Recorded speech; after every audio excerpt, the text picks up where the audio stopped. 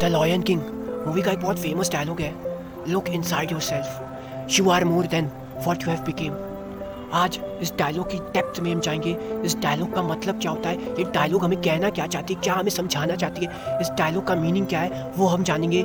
So hello everyone, I am Sherry, your host. So let's begin our story without any further delay. The Golden Buddha। बहुत समय पहले Thailand के एक village में एक temple था जो कि एक बुद्ध भगवान का टेंपल था, और उस बुद्ध भगवान की मूर्ति उस टेंपल में बहुत ज़्यादा बड़ी थी, जो कि एक गोल्ड की थी, सोने की सी थी। और उस विलेज में ये खबर फैल जाती है कि कुछ आर्मी वाले उस जगह को जहाँ पे बुद्ध भगवान की मंदिर है उसे इन्वेड करने आ रहे हैं, यानी कि उस जगह को कब्जा करने आ रहे हैं। ये सुनने के बाद गाँव वालों ने उस मूर्ति की, उस गोल्ड की मूर्ति को मड और कॉन्क्रीट से ढक दिया, ताकि आर्मी जो उस जगह को इन्वेड करने आ रही है उस मूर्ति से, उस टेंपल से ज़्यादा छेड़छाड़ ना करे और वहाँ से चुपचाप चली जाए। पर ऐसा नहीं होता है, आर्मी को उस जगह पे कोई वैल्यू तो नहीं दिखती है, लेकिन वो उस जगह को इन्वेड कर लेती है, कब्जा कर लेती है, और साथ ही में उस गांव को भी कब्जा कर लेती है। अब उस जगह पे आर्मी का कब्जा रहता है, और एक समय ऐसा भी आ जाता है कि लोग भूल जाते हैं कि वो जो मूर्ति उन्हें कंक्रीट और स्टोन की दिख रही है वो बल्कि एक गोल्ड की मूर्ति है। इसी तरह बहुत सदियां बीत जाता है। एक दिन एक यंग मॉन्क उस मूर्ति के फुट के पास बैठ के मेडिटेट कर रहा था, तो उस मूर्ति का एक टी का ठेला उसके ऊपर आके गिर जाता है। उसकी मेडिटेशन भंग हो जाती है, और जब वो ऊपर देखता है तो उसे एक गोल्डन कलर दिखाई देती है, और वो समझ जाता है कि ये कोई आम मूर्ति नहीं है बल्कि ये गोल्ड की मूर्ति है। वो एकदम एक्साइटेडली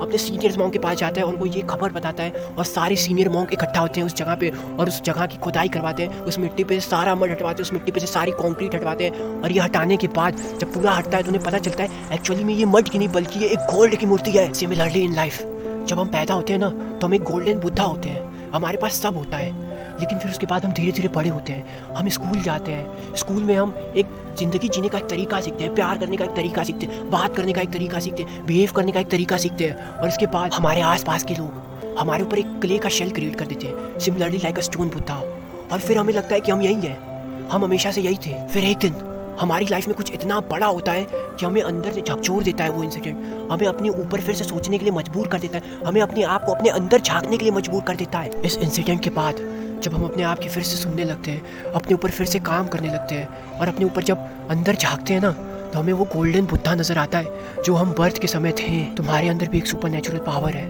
जो तुम खुद नहीं जानते हो, और मेरी स्टोरी की तरह सिमिलरली तुम्हारे अंदर भी एक गोल्डन बुद्धा है जिसे तुमने कंक्रीट का तब्दील कर रखा है। अपने अंदर से उस गोल्डन बुद्धा को बाहर निकालो, ऐसा ना हो जाए कि बहुत देर हो जाए।